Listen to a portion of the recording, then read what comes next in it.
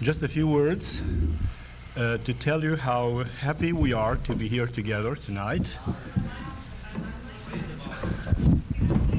Why don't you move them in a little bit? You don't have to talk right into it, but just let's bring it a little closer. Okay, you don't have to get too close, but just...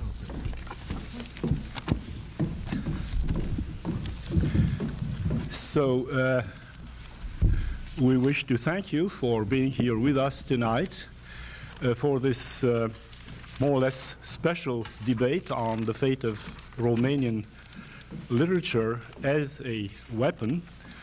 Romania being very much in the spotlight these days. And this, of course, brings up the subject of Romania's voices in the field of literature, of poetry, of the theater, and of other speech arts. We're going to talk in a more or less informal way, and I don't have to introduce my colleagues. Everybody probably knows that we have here Nina Cassian, the poet, Norman Manea, prose writer, Matei Călinescu, critic, and after this talk, after this event, there'll be a reception in the lounge, and everybody is welcome, so please attend. The theme of our discussion tonight here is worded more or less metaphorically. There's a rhetoric question, is the word a weapon? I should say that the word as a weapon, this assertion, connotes a truism. Of course, a weapon is something that one takes advantage of in order to defeat or to have to take the better part of a situation in which you have an opponent. And as everybody knows, ever since the days of Plato, the poet and the dreamer have been at odds with society, with the polis, in Plato's words. And, of course, the tension, this tug of war between the creative act of the imagination and the views or the conceptions of the state have been a everlasting presence in the history of man's presence as a factor of culture around here. Now, Romania's situation, as far as the weaponry of literature is concerned, is a more special one. And before giving the floor to our distinguished friends here, I would like to say a few words about the specific features of the background of Romania's literature. Because, as probably many of you know, there is a great deal of fuzziness even about Romania. Romania, whose capital is either Budapest or Bucharest. Romania is somewhere in the Balkans, somewhere in Central Europe, and so on and so forth. So what about Romania's letters and Romania's cultural heritage? Briskly, if I can, I would like to say this. There are three basic features that distinguish Romanian literature from the literatures we are more or less acquainted with. I mean, world literature. Its tardiness in coming into being. As a matter of fact, I would say that Romanian literature is roughly the same age as American literature. It came into being very late, and its first voices that really meant something started to make themselves heard by the middle of the 19th century. And there was the equivalent of a colonial period in Romanian literature. Before that, and this is the second distinctive feature, there was a long era of orality, a huge stretch of time in which literature was oral, not written. And I think this vein of orality is something one must keep in mind when discussing how literature functions as a weapon, or how it has been functioning as a weapon in the context of Romanian intellectual life. As we know, silence too is a way of acting, or a way of defending a position, of marking an opposition. The third feature that derives from all this, and we should go into lengthy parenthesis, and there is no time for this now, is what I would term a stepchild complex. Because it was so late in coming into being, and there was such a strong oral vein because of its isolation, and because of the fact that, as against the case of other Romance literatures, the Portuguese one, French, Italian, Spanish, and so on, Romanian literature is the only Romance literature with this special treatment of isolation, the treatment of silence, and a historical predicament that bears very heavily on the present. So much about Romanian literature in general terms. Second of all, I think a few words should be said about the idea of the word as a weapon. Generally speaking, as I said in the beginning, and everybody here probably agrees, any tool used to with a certain purpose in view is a weapon. But as far as speech constructs are concerned, as far as word arts are concerned, the idea of a weapon, of an arm at work, should be taken with a grain of salt and with a number of very important distinctions. And these have to do with the literary genres on the one hand, the traditions on the other hand, and third of all, I would say, with the communities using the word as such. Inside the field of Romanian literature, satire, of course, will resort to the word, using it as a weapon more than lyric poetry, and it's obvious. The theater, satire, will be more in a position to handle the word as a weapon. Fiction is different, and poetry is different. Then, the communities that would be using the word as a weapon have to be taken into consideration in their turn, and I think, on the one hand, we have the case of Romania's literature being at work inside Romania and outside Romania, so there are two communities using the word as a weapon, and I should say that the differences are obvious. There are two ways of resorting to the word in order to strike home a truth inside Romania and outside Romania. And there's also a matter of idiosyncrasy, if you wish. There are certain people who would prefer to resort to metaphor, communities of writers that belong to a certain family of spirit that would tend to use metaphor as a weapon and the oblique way. And others will be prone to using the word as a direct argument to strike blows and try to demolish the establishment.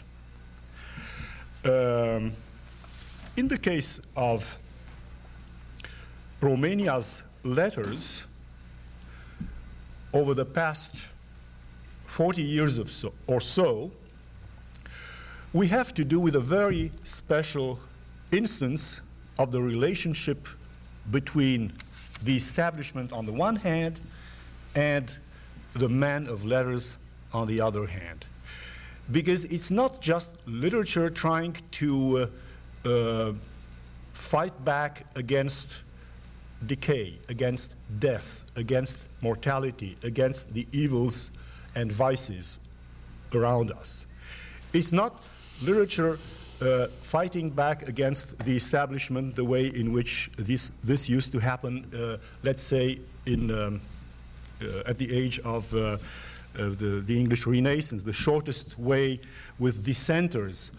Or remember, Daniel Defoe was punished, and others, and there are many instances of censorship and of antagonism between the writer and the establishment before the advent of the era of communism.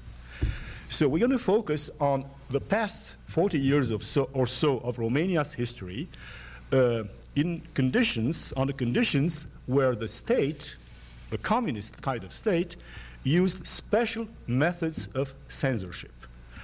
Borges said that censorship is the mother of metaphor. And of course, lots of metaphors have been pouring forth out of this predicament. And Joyce said that we are olives, press us.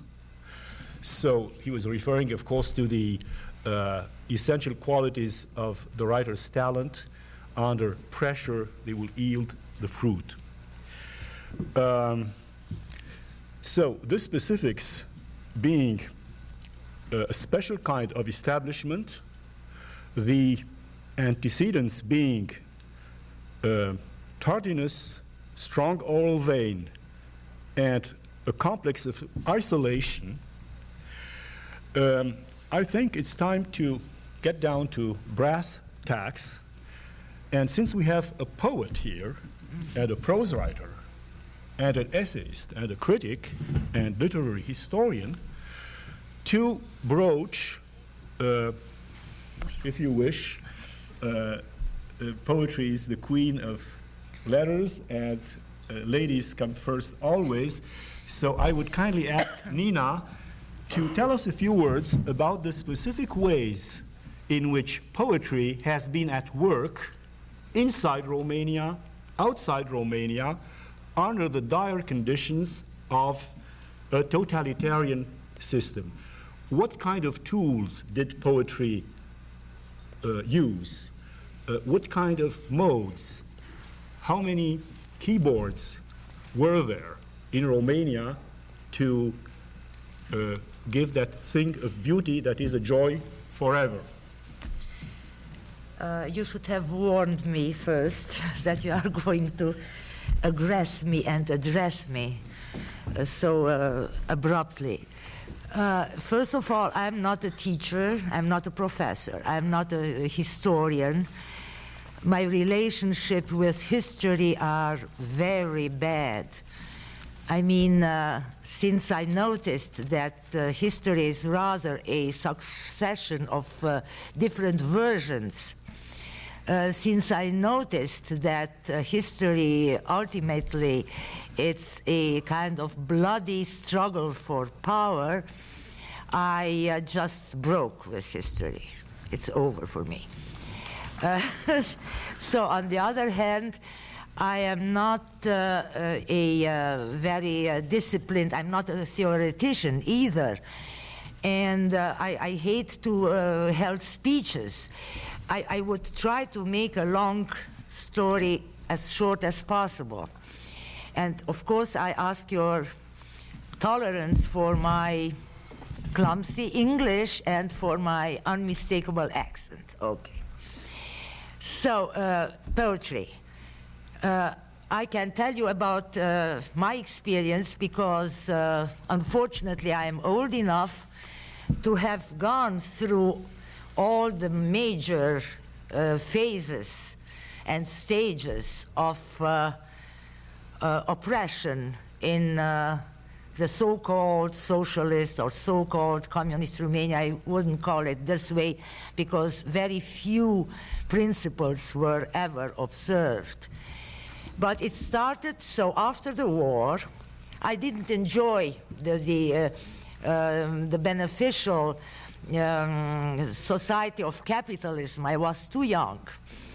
And it was in my adolescence, the war, and then when I was young enough to face life, already, not exactly the Iron Curtain, I had about 3 or 4 years. So let's say after 44, it was 45, 46, 47, when there was a kind of ambiguous freedom, but nevertheless a kind of freedom.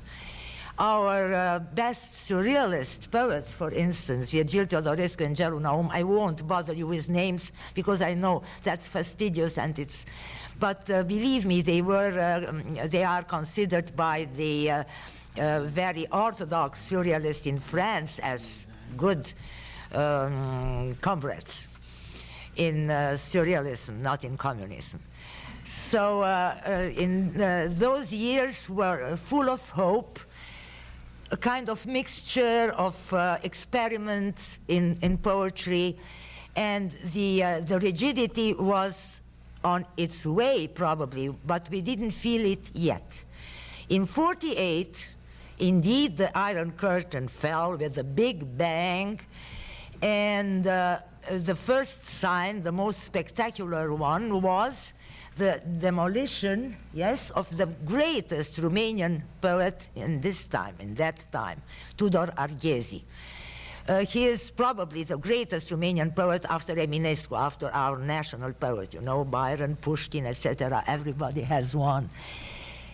So Arghezi, the greatest poet alive at that time, was literally demolished, fortunately only temporarily, by an article in the official party paper, as a decadent, as a rotten poet, as a bourgeois, as an enemy of the people, whatever you want, name it. And he entered a zone of silence and taboo. His name was banished, it was taboo for years. After him, right after him, 1 month after, the second victim was me. It sounds ridiculous because at that time I was literally nobody. Not that today I am somebody, but anyway, then I was nobody. And but I was a young communist poet. I entered the communist youth in wartime, being attracted by this movement because it was anti-fascist and it was fascism in Romania. It's understandable when you are 15 to be naive and to hope for a change, which I imagined just wonderful and solving all the bloody antagonisms in the world between sexes. Of course, women's rights was one of the attraction that brought me to this movement because it was stipulated there, and the end of, I don't know, the struggle between races and nations and people and so on and so forth. So I was one of them, and they destroyed me. Another article in the same official paper of the Communist Party said that I am an enemy of the people, that I am decadent, that I am portrayed, that I am, well, I have the article with me here in America. So it started this way, and then gradually, but pretty rapidly, rigidity, dogmatism, and the so-called prolet cultism erupted and stayed there in our life for an eternity, for at least 8 years, if not more. What it meant was just a few themes allowed. That was peace, working class, Stalin, the Soviet Union, and so on and so forth. As for the tools, the metaphor was banished. I mean, metaphor, what's a metaphor? It's an ornament. It's a luxury. It's a frivolity.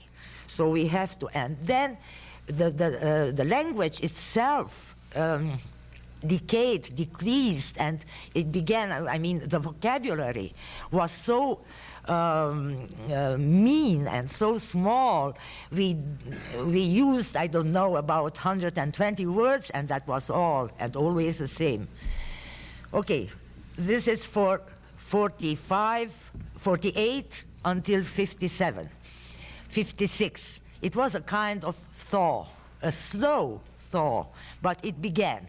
Stalin was dead, and the words came back gradually to poetry and to poets themselves.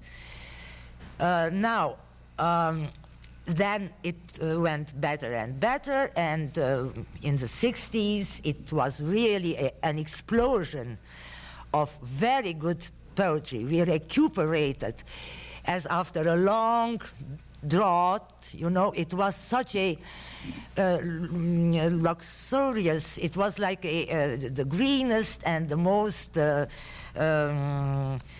gorgeous jungle of wonders and splendors in poetry, and it still is. I must say this, Romanian poetry is just great. But now, we were working still under pressure, and censorship was always there. I will continue my words, but after Matei will tell us something about successive censorships, and then we come to the word as a weapon. Okay. Yeah. Also, perhaps, the word as a weapon, and then we'll get back to the concept of dissidence under the given conditions and in at the various stages that Matei is going to tackle right away. Is the word a weapon? Of course it is, in a metaphorical sense. But also, the word can be seen metaphorically in other implications. For instance, the word as a mask. This metaphor of the word as a mask is perhaps more relevant to Romania during the period under discussion.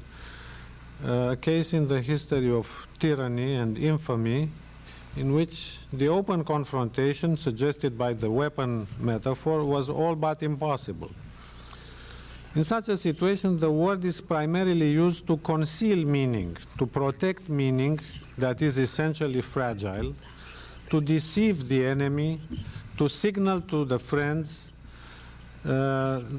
We see the appearance of codes, coded languages, reading between the lines, and so on and so forth. Now, I don't want to insist on that, but this question of concealment of meaning has potentially great and very interesting theoretical implication for an understanding of literature. Now I want to propose just a very summary periodization of the post-war period in Romania in terms of censorship. This periodization may be interesting in light of the fact that we have the rare opportunity in history of a back to the future situation, if you wish, in which Romania and other East European countries find themselves now. We must now go back to the immediate post-war, to the period 45-47, and try to choose another future for ourselves. So I will start with the immediate post-war. 1945-1947 was a period of intellectual freedom, but also a period in which we see the gradual introduction of censorship. The first list of forbidden books appear, and this is also a period in which cultural and institutional Russification of the country are very increasingly imposed. 48-53, as Nina Cassian said, 48 is the year when the Iron Curtain falls. Total Stalinist censorship is in place. The official literary doctrine is socialist realism. We witness in Romania an intense Russification. Stalin's birthday and the 7th of November, the date of the Russian Revolution, become national holidays. The whole doctrine of socialist realism from Russia is imported and imposed. Between 53 and 63, we see variations on the Stalinist model of censorship, a pattern of incipient and very brief thaws and renewed deep freezes. The worst such freeze occurs in 58-59, the year of a veritable anti-intellectual witch hunt. Toward the end of this period, toward the end of the period 53-63, we see a quasi-liberalization in the making. In 1964, the liberalization, the quasi-liberalization from above, from the top, is instituted. All the political prisoners are released. And in April of 1964, the Romanian Communist Party, then under WWII, declares its independence from the Soviet Party, taking advantage of the Sino-Soviet rift. So we may date the appearance of national communism in 1964. In 1965, Ceausescu comes to power. Between 1965 and 1971, the period of quasi-liberalization continues. It's a period in which Ceausescu consolidates his power and at the same time eliminates the old guard, the WWII communists, the Moscow-oriented communists. We see now the appearance of a new system of censorship, and maybe of what we may call, if we accept the idea proposed by the Hungarian dissident Miklos Haraszti, the aesthetics of censorship. Censorship is no longer intolerant to art. Aesthetics and even aestheticism becomes possible under censorship, and sometimes it is even encouraged because of the apolitical qualities linked to aestheticism. In Stalinism, censorship tolerated only one type of literature, one type of official discourse. The official discourse was totally unitary. Now, in the period that I am discussing now, a period of neo-Stalinism, let's call it, starting with the liberalization, then a period of Ceausescu, there are two kinds of political discourse that are permitted. Discourse A is a festive discourse, celebratory, ridden with the cliches of party propaganda, of the cult of personality. Ceausescu was called the genius of the Carpathians, the Danube of thought, etc., etc. So there is this discourse that I would say is couched in the wooden language. Discourse B is professional, competent, using a more flexible or a real language. Under discourse B can be ranged, aside from literature in the well-known literary genres, studies of foreign literatures and cultures, essays, translations. All of these things happened throughout the Ceausescu years. So we had two types of discourse, and people who were writing in discourse B were also expected, but not materially coerced, to occasionally practice discourse A, to write, for instance, in the party newspaper a celebratory note in order to show their allegiance. Increasingly, during the last years of the Ceausescu era, it was more difficult not to participate in discourse A. But some writers remained silent, and their silence became heroic, and in a sense it became a weapon. It was felt as a weapon by the representatives of the regime. Now let me go back to the periodization. So in this last period, we see a number of interesting phenomena happening. A censorship tolerated and even a censorship induced truthfulness. What do I mean by this? The party and the party censor allow certain writers to manifest courage, to speak certain partial truths as a reward, as a privilege for being faithful, for practicing occasionally the wooden language. So in a sense, we see that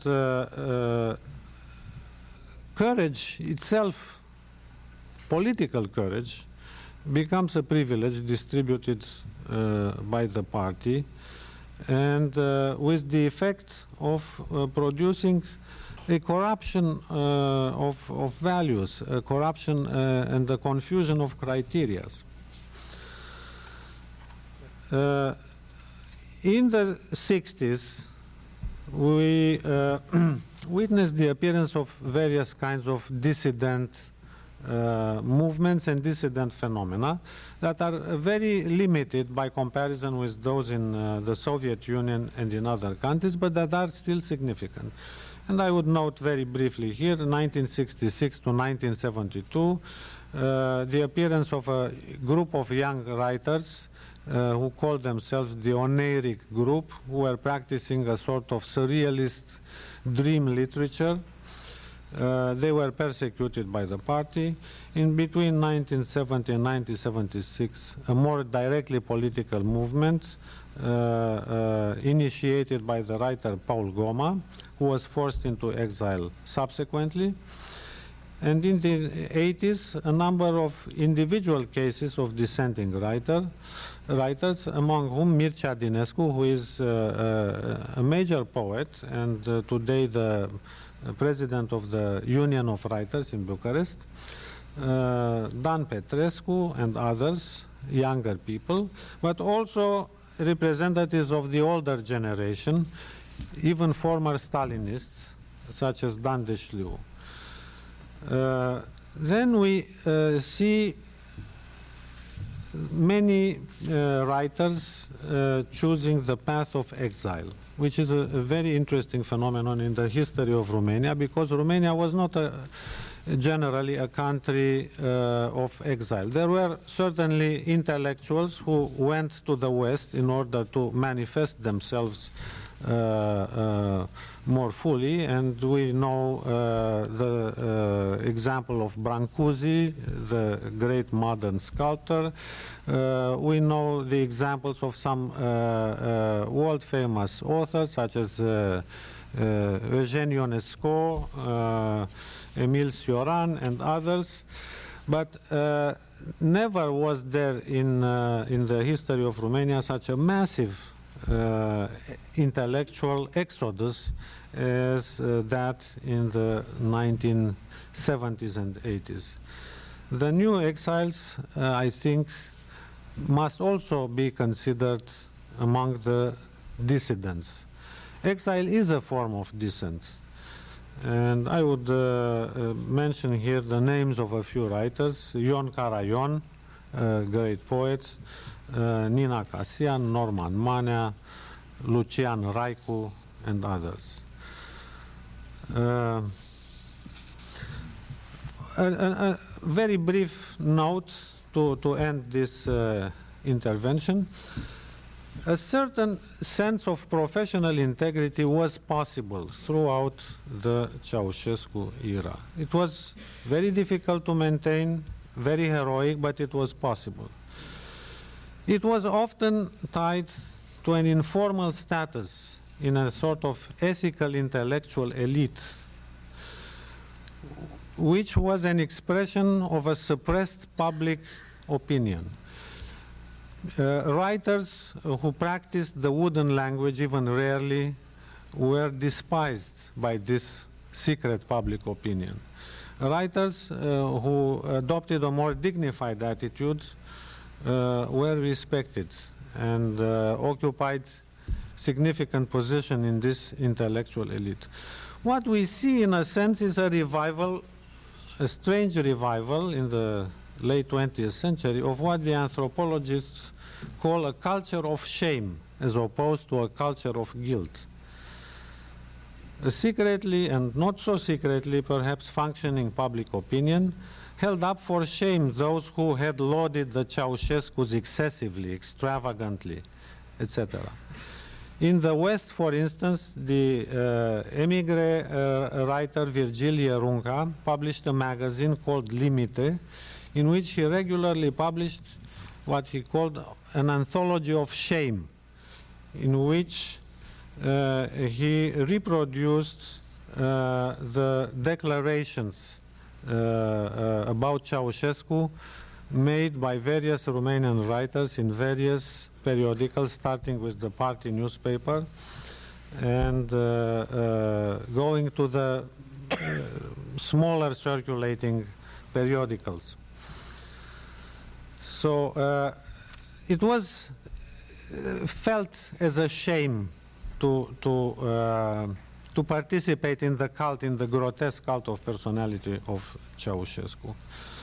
So ethical professional standards were maintained, and we can quote here a few interesting groups. The group around the philosopher Constantin Noica, with intellectuals, philosophers like Gabriel Liceanu or Andrei Pleșu. These manifestations explain why, after the fall of Ceausescu, Romanian culture, in its doubleness, as it were, is not a culture unprepared for democracy. It's not a culture that is completely out of tune with what has been going on in the world during the last 4 decades or so. So there is a basis from which to build. That's what I wanted to say. Yeah, thank you very much for these remarks. They help setting the mental landscape in fresh perspectives, and will help also further remarks on the ways in which literature has been functioning as a weapon. To this basic question we keep getting back to, I will ask Norman now to say a few words, and then we'll continue our discussion with further bearings into the landscape of Romania's letters today. As you already heard, each of us have another English language. So I am the freshman in English. I hope you will still understand me. You'll understand my excellent Romanian translated into English, into my poor English. And each of us has a different experience and a different biography. For me, the word was at the beginning a miracle, a wonder.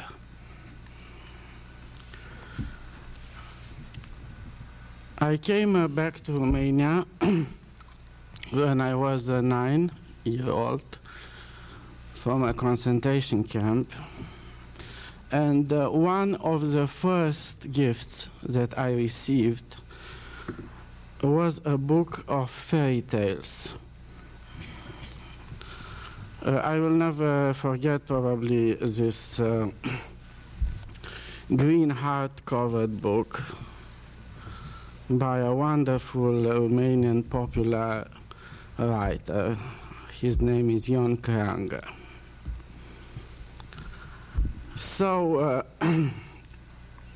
I discovered the word, and I discovered in the same time a way to escape the reality, the daily life reality.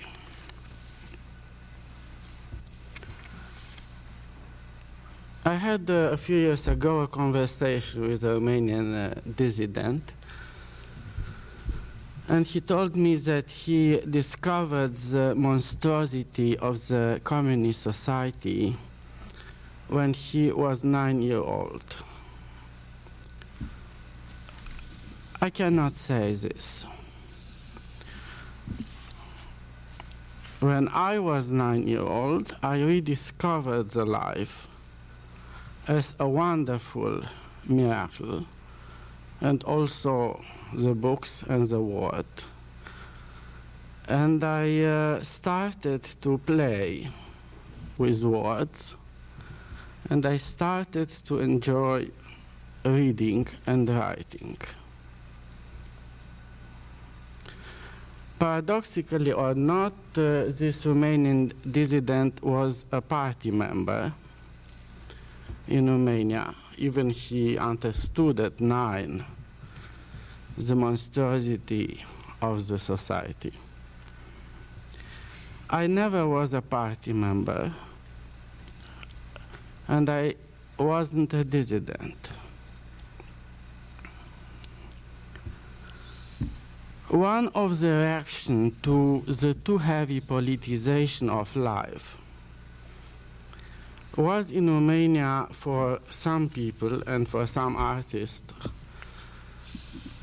the retreat into private life, the retreat into a professional life, in the artist's case, in his art, in his vocation. I try to avoid the very hard period of the first post-Stalinist period, working for 14 years as an engineer. I kept, of course, reading and writing this time. And I published my first books and my first text in the so-called period of liberalization in Romania. Of course, I discovered, me too, the cruelty and the demagogy of the society in which I lived. I discovered it as an adolescent, I think, at 16, at 17. And this was the reason that I took this solution, this retreat from the public life. And I discovered, of course, that the word can be a weapon, can be used and abused against us. And we can, in the same time, use the word as a weapon. And we used it, and my own literature became, in the last decade, under the pressure of this crazy dictatorship, more and more politicized. It was in the same time a fight for the language, for the true language, for the literary language, against the official and bureaucratic language of the government and of the ideology. I think that maybe we will have time to explain some distortions which occurred in this period in order to explain why this period is probably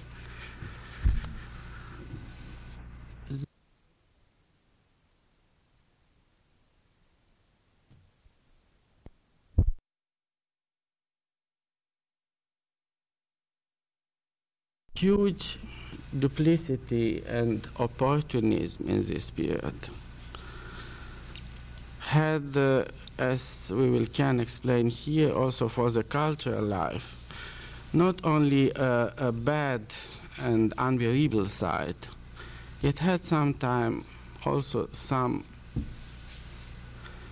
good sides, some good aspects. So was possible to publish books, so was possible to read the most important books written by the foreign writers. And so was possible even a kind of revolt through our writing against the government, against the regime, which was not possible in the Stalinist period. I would say that the Ceausescu period was maybe darker than the Stalinist period. In the last period of 7-8 years. But it was for sure a more complex period because it was a period of more than 20 years. And if we want to separate the periods in this time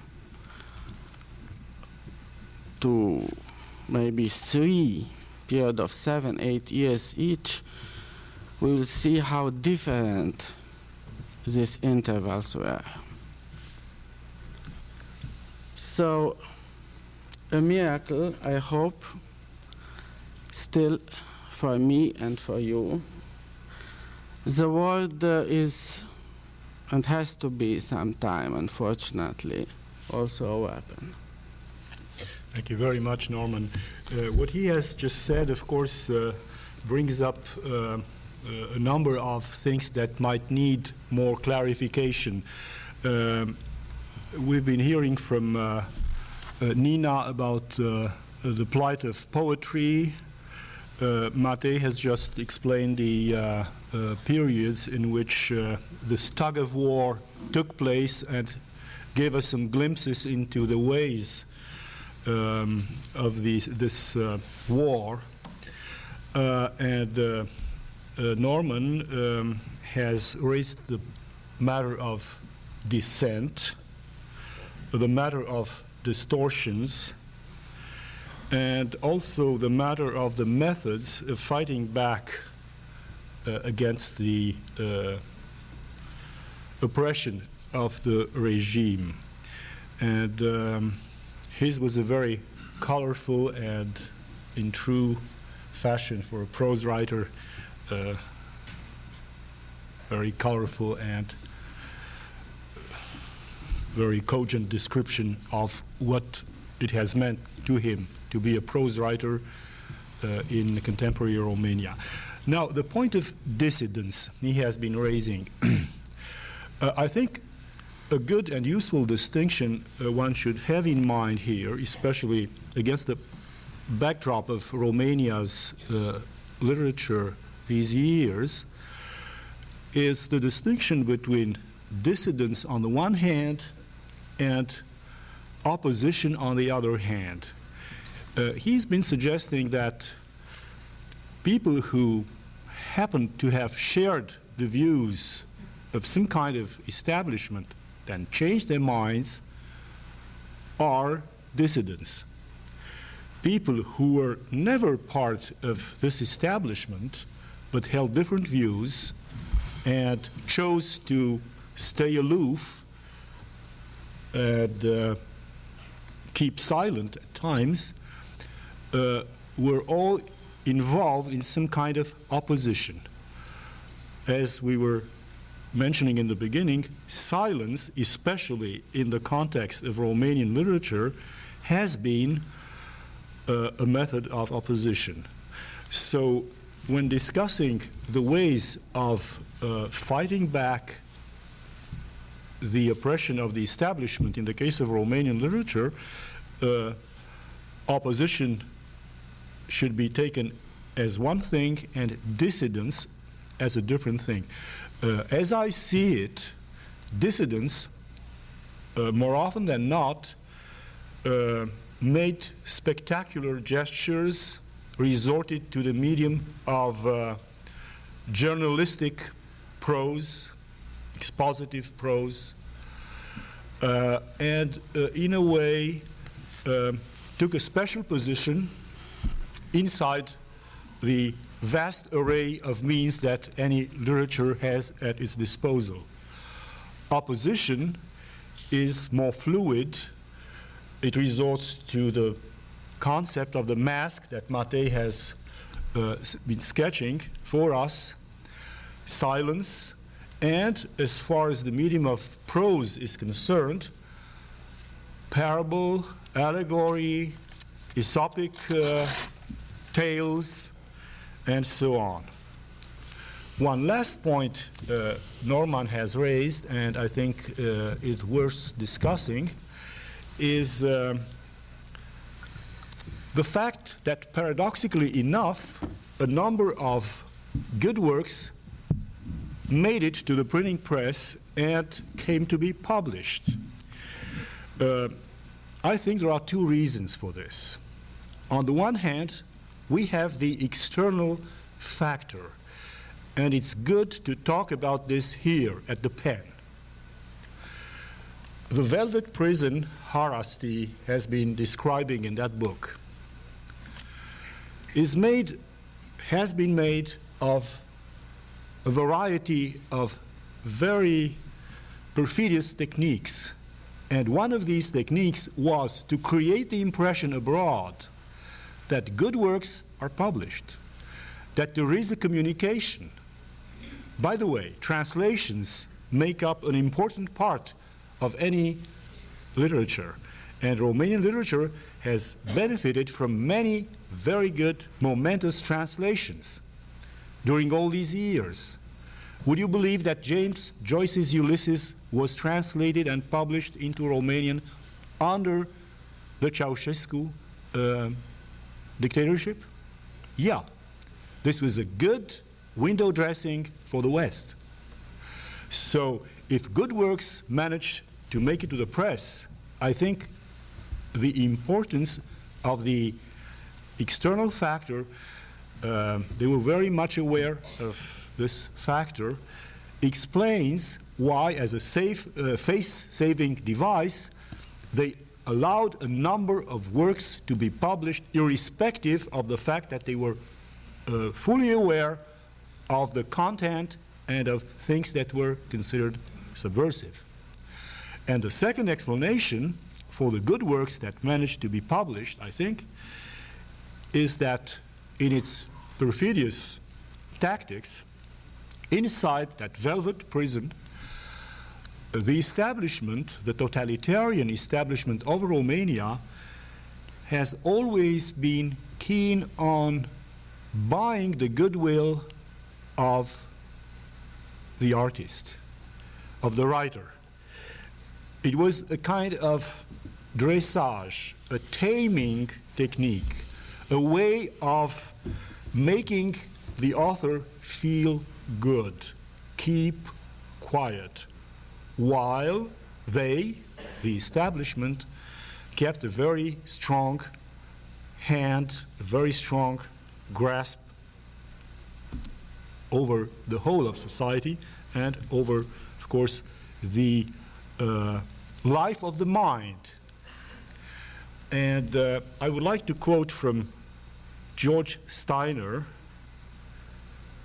who, speaking about the paradox of Marxist autocracy, has it that its constant preoccupation with the life of the mind makes the writer a figure central to the body politic.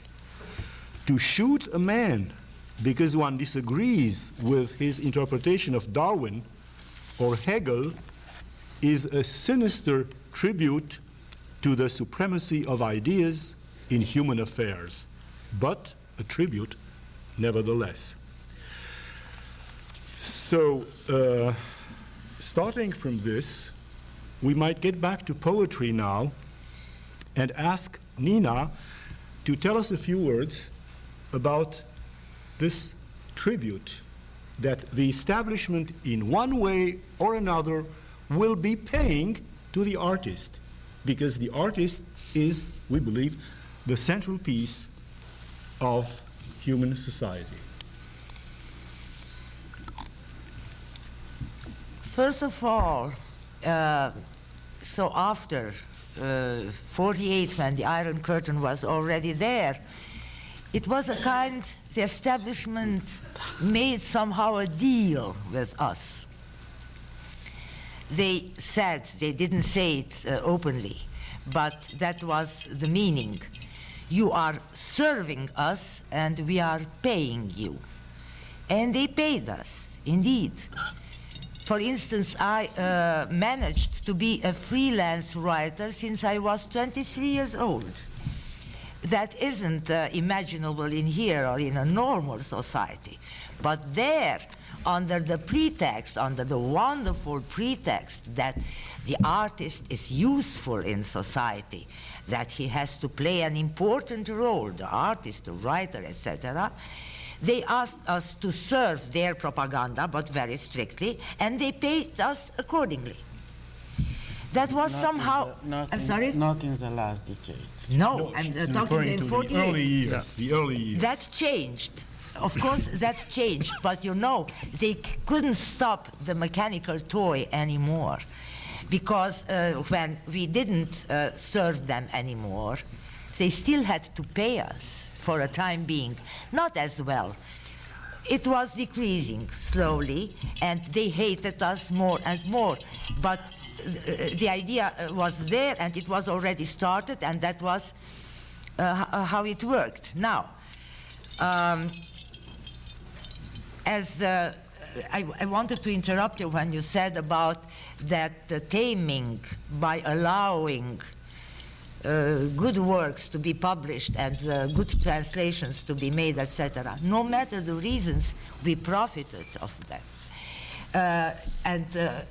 I'm very happy that we had that, Ulysses, that we have almost all the very great American and English poets translated and in good translations into Romanian.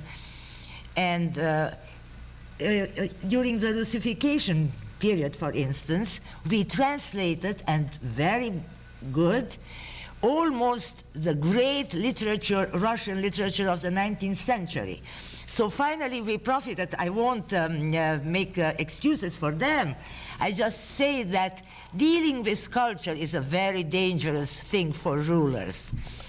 They try to manipulate us, and they succeed for a time being, and then here we are, literature and art, like a living creature. It breathes, it cannot be stopped anymore.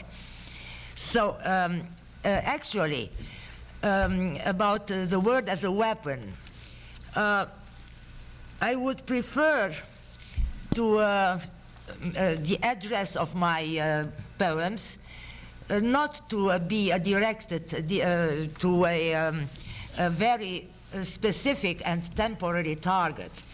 For instance, what would have been a subversive poem? A poem saying that Ceausescu is a monster. But by the way, this is not a poem. Is it a poem? Not really. Okay, but on the other hand, I wrote some poems against Ceausescu, but they were addressed more against tyranny. And in the depth of the personification of Ceausescu, who was just a let's say, a shape of dust, but personifying a category, a much larger category and an idea. So the address of, I'm talking about poetry only, is rather, it can be social, it can be moral, ethical, but not always and strictly political. That's not obligatory. And because I'm literally fed up with politics, because as I told you, I had my involvement and then my great disappointments and then my great changes, and I was appalled by seeing, watching my ideas and my ideals being not only ignored but literally crushed. So I prefer, and I think that's what I'm going to do. Yes, I'm not indifferent. I'm not an elitist poet. I don't want to be in my ivory, tower, yes, tower, yeah. Yes. But my approach, and I would like them to refer rather to social and especially to moral issues than to strictly political. This is also a form of arrogance, you know. We don't like to deal with transitory things, like Ceausescu, for instance. We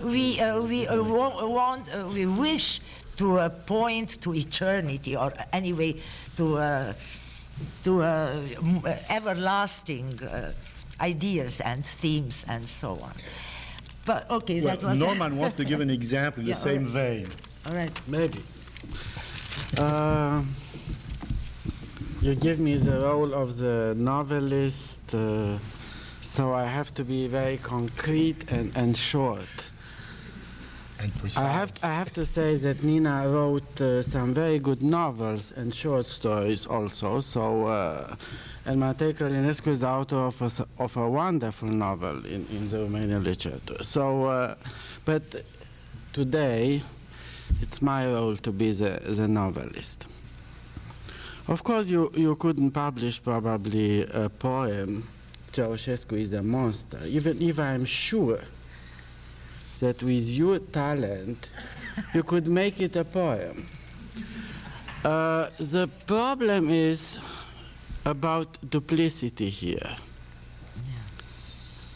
And I have here a long report by the censorship. It's too complicated to read it, but I want to give only one example.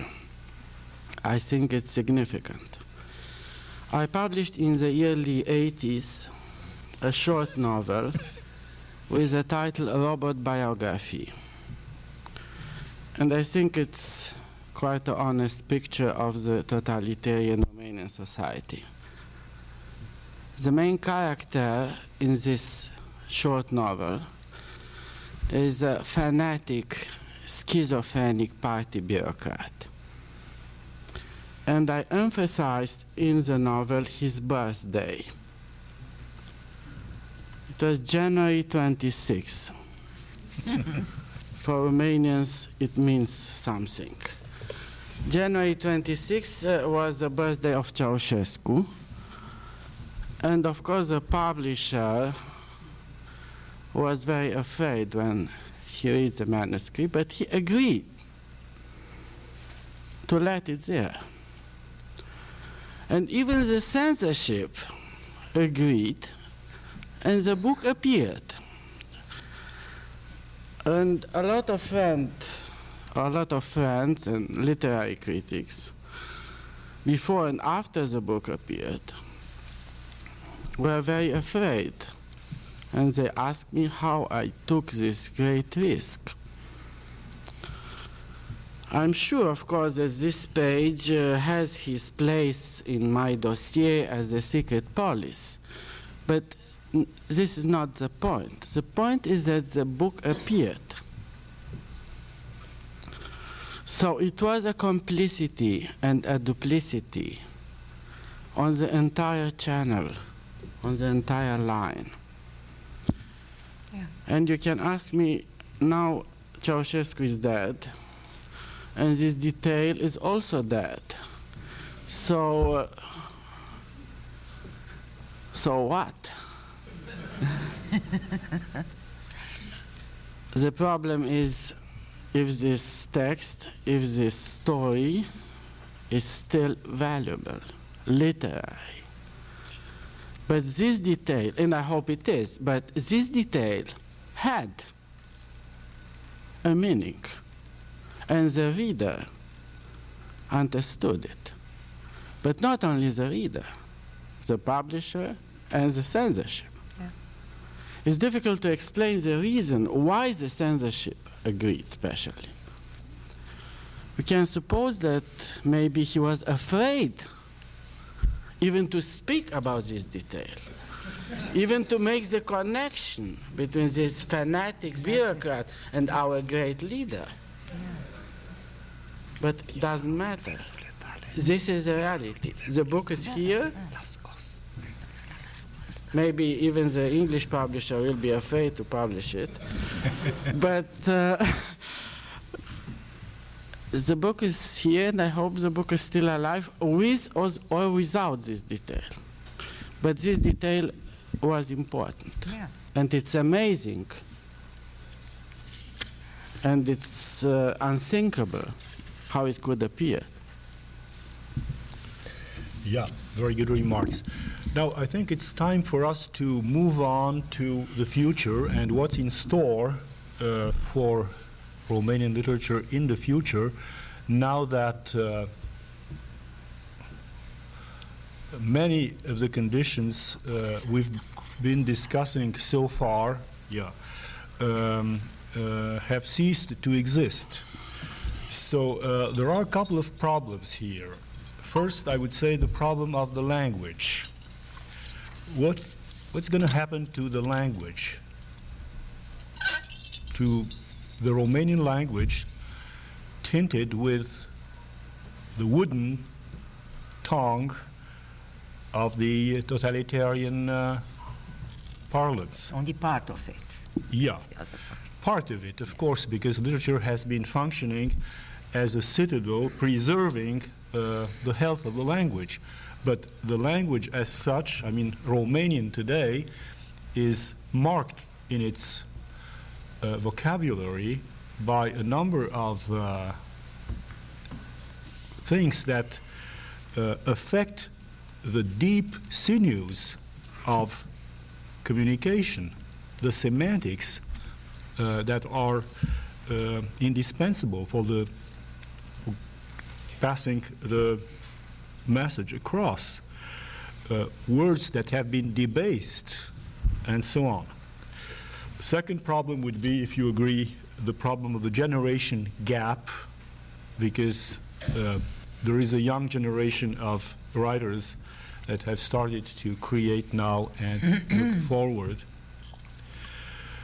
There might be something interesting to ponder about the themes. Will the themes all be revolving around the years of the dictatorship, around revenge, around punishment, healing,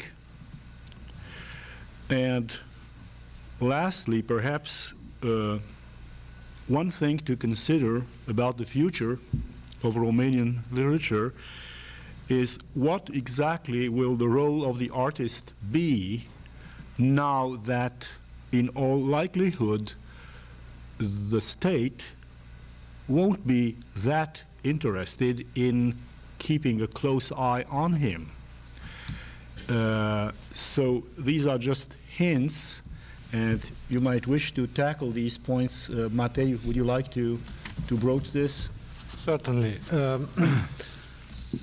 A couple of weeks ago, I spoke on the telephone with a friend of mine who teaches at the University of Bucharest, and I was asking him what his impressions were, how he felt, etc. And I remember his answer, which was very, very brief. He said, "I am amazed at the enormity of the opportunism, of intellectual opportunism." And I think this is a very interesting question, because there is a price to be paid for all of this duplicity over the last 4 decades. there were many official writers, some of them quite talented, who published numerous books, some of them directly participating in the cult of the personality of Ceausescu, others apparently more neutral. Now these writers, of course, have forgotten the past. No, they are all former dissidents. There was no one who was in favor of Ceausescu. Some of these writers have become members of the new parties and so on and so forth. So the situation is very confused, and it resembles very much the atmosphere of the late 19th century comedies of Caragiale, a great Romanian classic. Of course, there is a question of reviving the language, of destroying the wooden language, which, by the way, I have seen some publications, some post-Ceausescu publications, and many of them, particularly the newspapers, continue to be written exactly in the same wooden language, which is now applied to the revolution. So the whole rhetoric is the same. Exactly. The literary journals are better because the literary journals were allowed to use the wooden language only for pages 1 through 3, and discourse B was allowed in the rest. So it's better. There are questions about literary criticism that are quite interesting.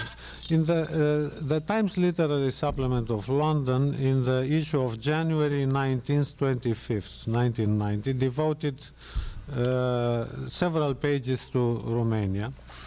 And there are some interesting reviews of books about Romania, some essays, some poems translated. And I have read an article by a Romanian American who teaches in Washington, D.C., and it is entitled Criticism and the Coded Debate. And he discusses about a number of literary critics who published in Romania from the 50s and 60s on. And his argument is that they engaged into a coded debate. Now, my question would be, can a true debate be coded? What does the fact of coding, including double meaning and duplicitous meaning, often. What does coding do to the quality, to the intellectual and moral quality of a debate? There are certain dangers linked to the secret or rather oblique languages that are used in political situations. Dangers to the quality of a debate, to its nature, to its demands of openness. Now, democracy, as far as I am concerned, is almost synonymous with transparency. Secrecy has advantages and disadvantages. As Bambi Brezeanu quoted Borges, censorship is the mother of metaphor. On the other hand, secrecy has corrupting effects very often. So these are problems that will have to be sorted out in Romania. I'm basically optimistic. I think that although Romania has a fragile tradition of democracy, Romania has a very interesting literature, and it will be able to find a way of dealing with the new issues and of facing the question of the responsibility of the writer, which is, I think, at this point, when we see this wave of opportunism in the country, the writer should face his conscience should submit himself to serious moral self-analysis, and I think that this will become possible, and this will lead to interesting results. Very good, thank you very much. Norman, would you like to say a few words about the future of fiction, perhaps? I don't know my future, so it's difficult to speak about the future of a country. No, fiction. Fiction is much more easier, but fiction is so unprecise. So will it need I think parables and allegories? I think that it's quite clear that it will be much more freedom for creation in Romania, I hope.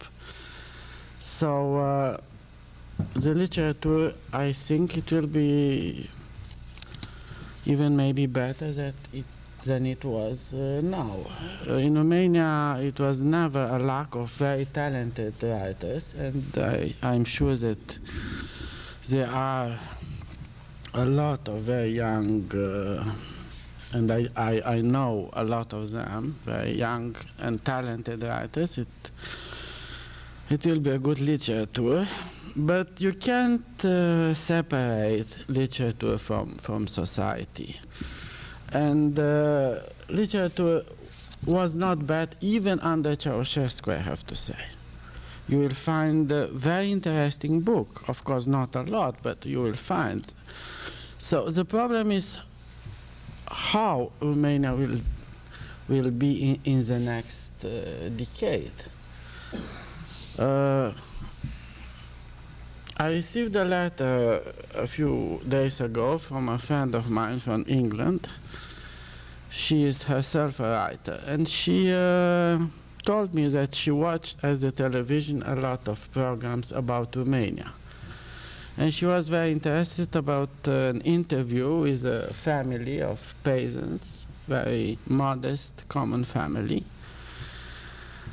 And the man showed to the journalist the wall of the room, and he said, "Look, here we were obliged to keep the portrait of Ceausescu. And now, finally, we change it.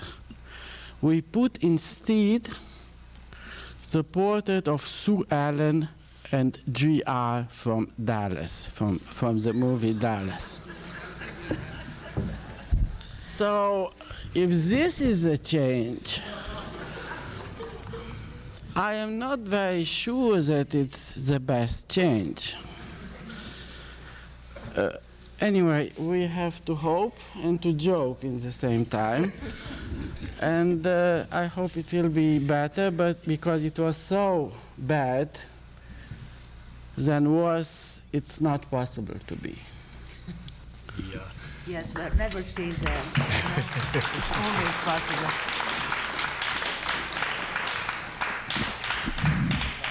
Now, perhaps a few last words from Nina about the future of poetry, and then we would like to take questions from the audience, if there are any. But first, Nina. No, well, first I disagree with you with the gap between generations. Also, there is not Well, asking a question. such thing whatsoever. Yeah. Yeah. No, so, yeah. I'm not talking only about myself. I have friends from every generations, much younger than me and much older. And I don't think that this is a problem, because in the field of values, it really doesn't count. I know each generation, new generation, has the idea that now something, a new word begins, etc. In fact, in some years, the true values will be integrated in the great flow of true and, well, literature and whatever. As for the Romanian poetry, Norman, I'm sorry, I was talking to Andrei and I didn't hear your joke. You said something very important. I will tell you in Romanian. Please. I will tell you in Romanian. Okay, it will be much easier. Because what I want to tell you is that Romanian poetry is so wonderful at this time, at the present time, and it was for almost, I might say, 20 years. I know it, yeah. If not under Ceausescu. that indeed I wonder if it won't, perhaps we will have now a period of slowing down of the talents, because, you know, it's like a natural source, poetry and talent. I see what happens in France, for instance. After a wonderful, glorious beginning at the beginning of the century and until the half of the century, what happens nowadays in France is very disappointing.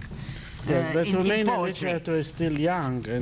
And so I wonder that perhaps after such an explosion, as I told you, of real talents, a great variety of styles, we don't have tyrannic schools, you know, because we have so many personalities, and usually personalities don't belong to schools. They start one. But Shakespeare doesn't belong to a school, or, you know, and we had almost not Shakespeare all over. I'm not crazy to exaggerate, but we have very important personalities, a lot. So if they are really serious artists, they will probably go on with their work and with their vision and whatever. What will happen generally now that the stimulus of the forbidden, of the censorship, etc., will not exist anymore, I don't know.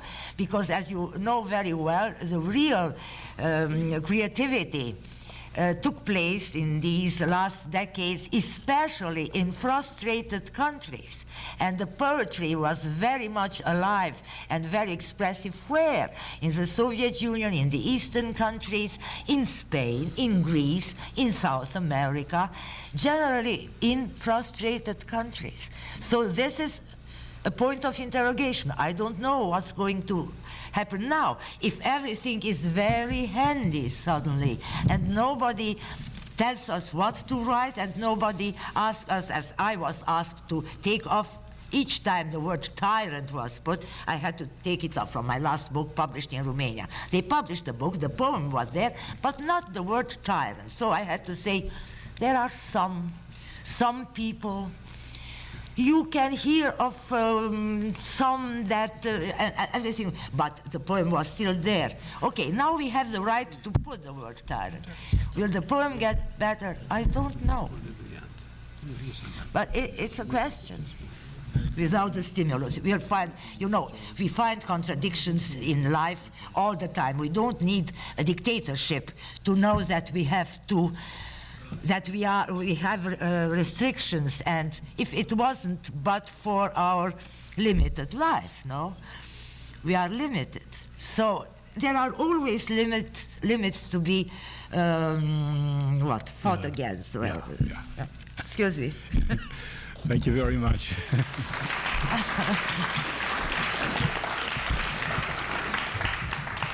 So we would like to take questions from the audience, if there are any. There's one over there. Yes. May I ask something? Yeah. We have from the writers, from the poets, from the critics. Now I want to speak as the public. The profession of writer is very difficult. He never knows where his work is going to reach. As public, I can say that in Romania, it was a moral disaster that occurred in 1944, continues to occur over 40 years and occurs now too. In Romania, communism was supportable, at least until I left, because nobody believed it. Everybody knew, and I had the feeling that you are really true about what happened and what's going to happen. No tragedy, Romania will exist, poets will be, writers will be.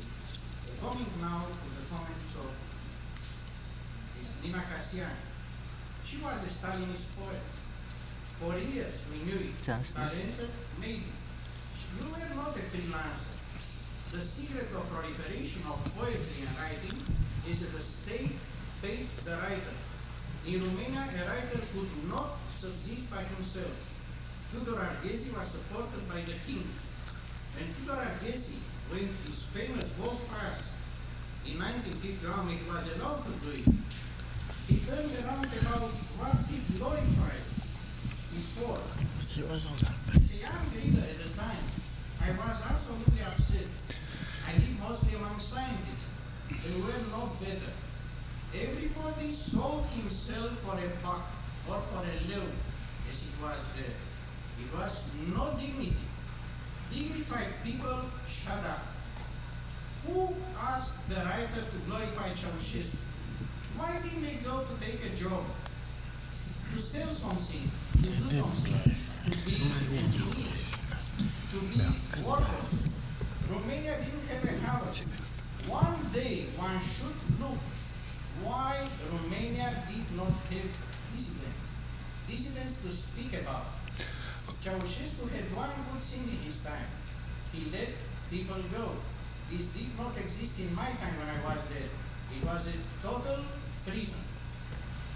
Now in this prison, when a writer was not popular, I know one, for instance, was thrown out in the same day from the party, from his house where he lived with his old mother. His salary was cut. He remained starving on the street. He was not even a dissident. He was a poor imbecile who was not part of a coterie. This was the situation. Now what's going to be in the future? Let me make a prediction. In Romania, in the good times, for a popular writer, in 1938-37, we could sell 2,000 volumes of a popular novel. They never could make a living of it. They were sold to a political party or to another, mostly on the right, as the times were. Now, in Romania of the future, it is going to be a free market, as it would appear to be. Nobody will pay a salary to the writer. Nobody will buy the writer. There will be poets, Călinescu starved, Ardezi starved, Joe Boza lived on charities until he got his pay from the party up to his last days. He's still alive. But this will be the future. And it's going to be a wonderful literature, I'm sure. But people will not live on it. With rare exceptions. Because, I don't know, maybe with the literalization in these years, maybe a book can be sold in 10,000 volumes. But it's not enough to support somebody. So my question is, why? So what's your question, sir? Because this was a set of remarks. We'd like to hear the question. Why they were not dissident? Well, we discussed this here. What was Goma? What was Goma? What was Tudoran? What was... pardon? Pardon? This was his last one. The dissident was the Romanian soldier who risked his life and did away with Ceausescu. Yeah, well, I think we've going astray from the question because we're discussing word arts in the relation to the establishment, not the opposition of a country to a system. It's the voice of the artists, of the word artists, as against fighting back the system, not the general situation of the society that everybody knows was against the system. May I tell just one thing, Andrei? Something fantastic and tragic happened in connection with is the word a weapon. He was an engineer, and he also wrote some poems sometimes. His name was Gheorghe Ursu. He was very against what was going on around him, and he kept a diary. And this diary was caught by the authorities at some point, some years ago, 5 years ago. A secret diary. Nobody read it, not his wife, nor his friends, no, nobody. It was a private document. A private document. But telling everything he thought about what's happening around. So after he was under inquiry for about 1 year or so, they arrested him, they tortured him, and they killed him. In this diary, and by the way, everything is told here in an introduction to my newest book, I was mentioned as well because I had a lot of satirical poems concerning him and her, and so on, and I told them I was rather irresponsible in my life. And because of this, because of my presence in his diary, and because he was asked to give declaration about me, etc., I had to leave the country. Now, was I a dissident or not? I have a lot of poems against, as I told you, against Ceausescu and against the Communist Party as a horror, as a terror, and so on, not in openly put, but in content, which were published. And I was as amazed all the time as Norman Manea was, because it was a kind of complicity. I don't know why. Anyway, these poems were published in Romania. I have them. I can read to you one or two just to see the genre of the. I am a writer. For me, important is what's in my page. This is my way of communication. I don't have to to take a sword and to fight in the arena. My arena is the book. As a tuners. I'm sorry? As a tuners, not as a... Yes. Thank you very much. Yeah. Now, I don't know. more questions, yeah. I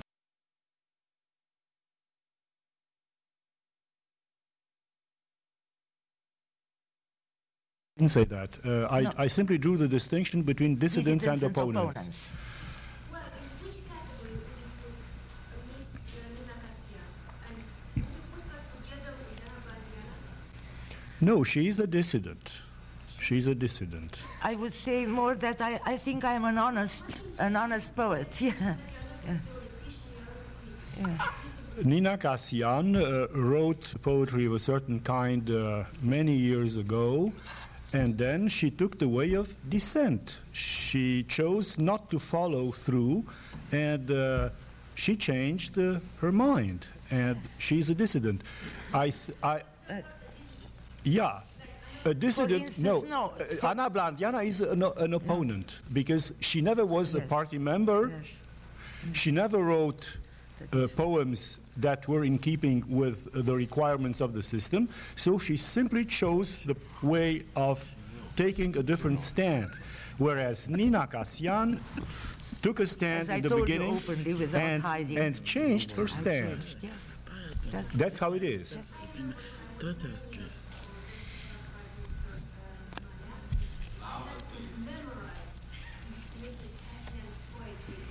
Ce zice că nu o să...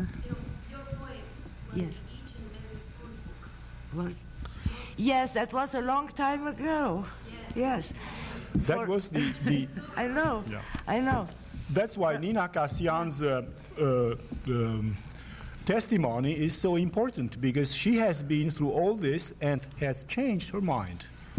That's the difference. More questions. I'd like to ask Nina Cassian to read the two poems. Well, no, it's random. Yeah. One against him and the one against her. That would be my case. One against whom? Against Ceausescu. Oh, both are. Okay. One is against, if you want, against communism. So the question is for two poems to be read. Okay, and one against Ceausescu. Yes, it's called Fairy Tale. I read it, of course, in English translation. I could tell it to the Romanian people in here, also in Romania. But they were both published. That's curiosity. Well, this is called Fairy Tale. Why is it that the ugliest of the ugly, the most hideous of the hideous, wants to be called Prince Charming? But, answered the princess, what befits a disguise? What if inside that scabby toad there lies bewitched the wonderful prince himself? That's a risk I dare not take. And the princess kissed his warts and took him to bed, and the scabby toad croaked, satisfied. So the princess is Romania, you know, who tolerated for a time, thinking, who knows, perhaps Ceausescu. And then they realized what it was about. And let me show you a poem which is much more general. And it's called And When Summer Comes to an End. And when summer comes to an end, it's like the world coming to an end. Wilderness and terror everywhere. Days shrink till all dignity is gone. Wet slabs of cloth drape our bodies, dejected coats. And then we shiver, stumbling into the halls of Winter Street on the corner of Decline. What's the good of living with the idea of spring, dangerous as any utopia? For instance, but that's the way I write about things. I mean, in poetry, yes, in somehow in metaphors, I don't know. More questions, please? Yeah.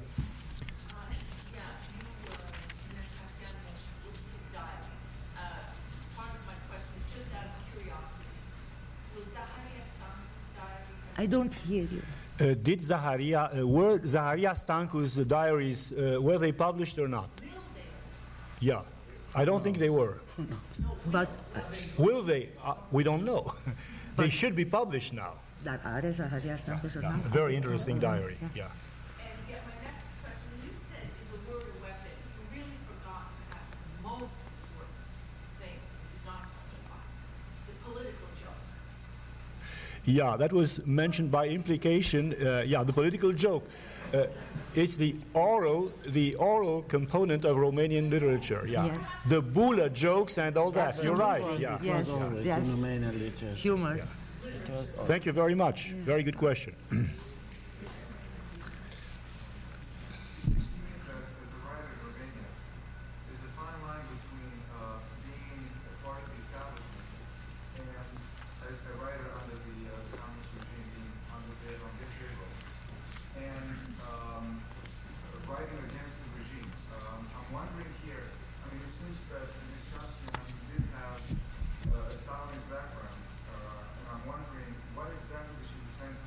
What is? Yeah, the question is about Nina Cassian's past allegiance and the way in which she views now dissent, if I understand correctly. Her dissent is from what? From communist ideology, from Stalin, from what? That's the question. I told you, and you heard my words, I told you that I had an ideal. That ideal was never not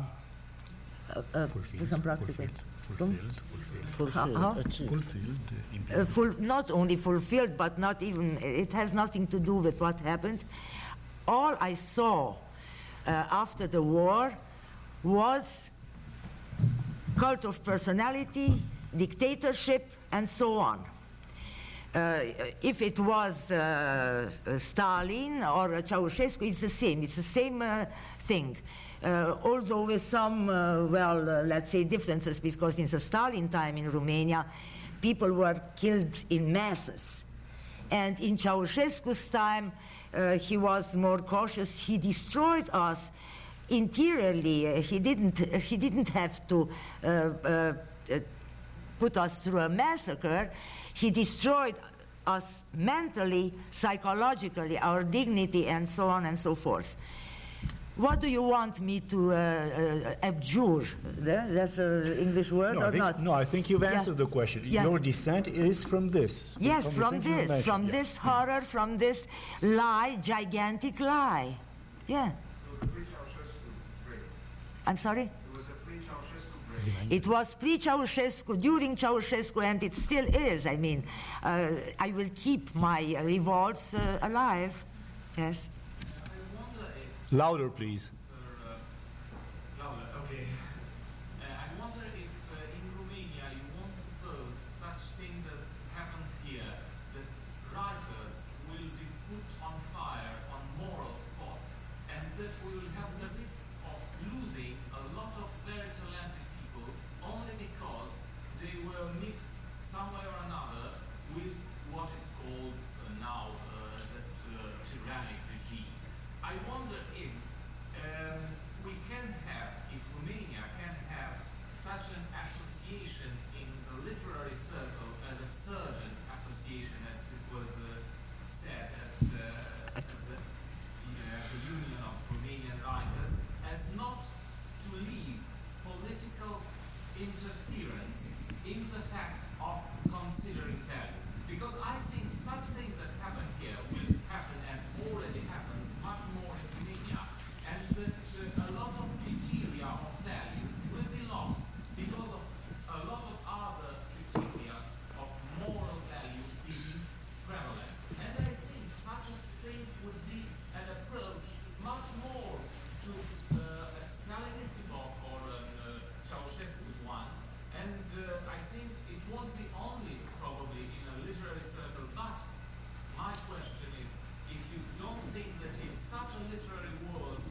such an impact on public opinion already in a mood of having aggressivity towards people, even if talented, only because of their moral support, of their psychological support to a system that was hated, won't be a very negative thing for our literature, because already the fact of putting a lot of very talented people in the field of art, I think, would be immediately the effect of what was already said, remark. It won't be only the remark that will affect that cultural atmosphere there, but also the fact that culture itself won't be in the center of the public interest. Because culture itself was a form of dissidence in Romania. Literature... Yeah, you're right, but I don't see the question. What's the... My question here is, if you don't consider, specifically for literature, the risk of having processed against, having in trial a lot of people of real value only because some attachment they had had, or only because of some... Yeah, I see, yeah. They will have enough support from the literary circle in order to make value prevail and not political opinion or moral something. Well, in my view, yeah. Okay, now, yeah, in my view, I don't think there is a climate of intolerance in Romania. And so I don't think there is any danger of having such reactions and crude reprisals. You think the atmosphere there would be really an association of surgeons in the Union of Romanian Writers? No, I don't know what my colleagues would think, but in my opinion, there is no intolerance and no climate of reprisals and punishment and all that in today's. They couldn't tell you last time. Yeah. Okay, Yeah. Well, the future will tell. More questions, please. Yeah, please. The last one. The last. Two questions. One is, perhaps one of you could give an assessment on a publisher, and I'd be interested in knowing the effect of opposition or dissidence from outside of Romania through various channels, including Radio Free Europe or Voice of America, or just Romanians in the West working in one way or another. The second part, the second question would be, I don't know whether in the past 15 or 20 years, the publishing companies have been entirely government-run. If they have been, does it appear that there will be privately operated publishing companies? Yeah, these are good questions. So first question is about the impact of the outside Romanian community or of other media, other communities from abroad upon the developments of Romanian letters. Second question about the publishing houses. Well, I think the impact has been huge, and the exile as a form of dissent, of both dissent and opposition, keeping in mind the distinction, this impact has been enhanced a great deal by the fact of exile. And voices of Romanian writers, either dissidents or opponents, speaking from outside, using Western media, publishing abroad, and so on, have had a very powerful impact on the evolution of Romanian letters over the past decades or so. As far as the publishing houses are concerned, well, I am not qualified to tell you very much. I think for the time being they're going to be state-owned, and I wonder if in the forthcoming future there'll be a change in the policy publishing houses in Romania. We'll have to wait and see. Please. What impact did it have on writers in Romania when it was discovered that the United States was supporting Ceausescu? Did that find its way into the literature? And what is your response to the United States efforts now to, be part of the change and to congratulate Romania So this question is about politics and politicking and changes of direction in U.S. policy and the possible impact on Romanian letters. I don't think this is very much to the point, and I haven't heard of any. Reflex in Romanian poetry or prose or about such things. This belongs to the realm of everyday journalistic craft, and I don't think this was the topic of our meeting here. We were discussing word arts and literature. Yeah. Thank you. Yeah, one last question.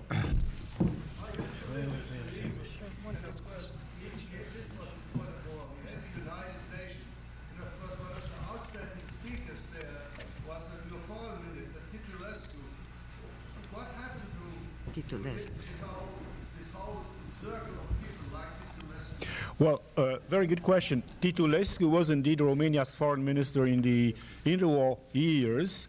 He was a famous cultural personality. He is part of Romanian literature for his speeches.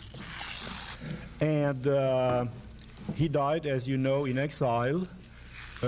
His circle, I don't think is very much alive, but I know of a certain gentleman now in Washington, D.C., Mr. Constantin Vișoianu, who used to be Titulescu's secretary, and who is now over 90 years old, and he was Romania's last foreign minister before the communist takeover. And Mr. Vișoianu is also part of Romanian literature for his role as an editor of one of the best Romanian literary magazines, Viața Românească. He used to run Viața Românească, I mean Constantin Vișoianu, in the interwar years, alongside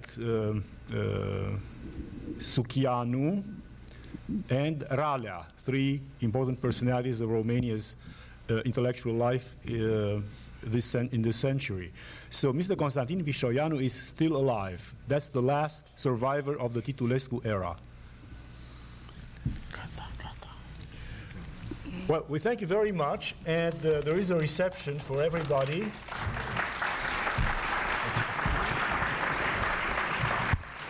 Ăștia fac o viață, nu? Poșetele.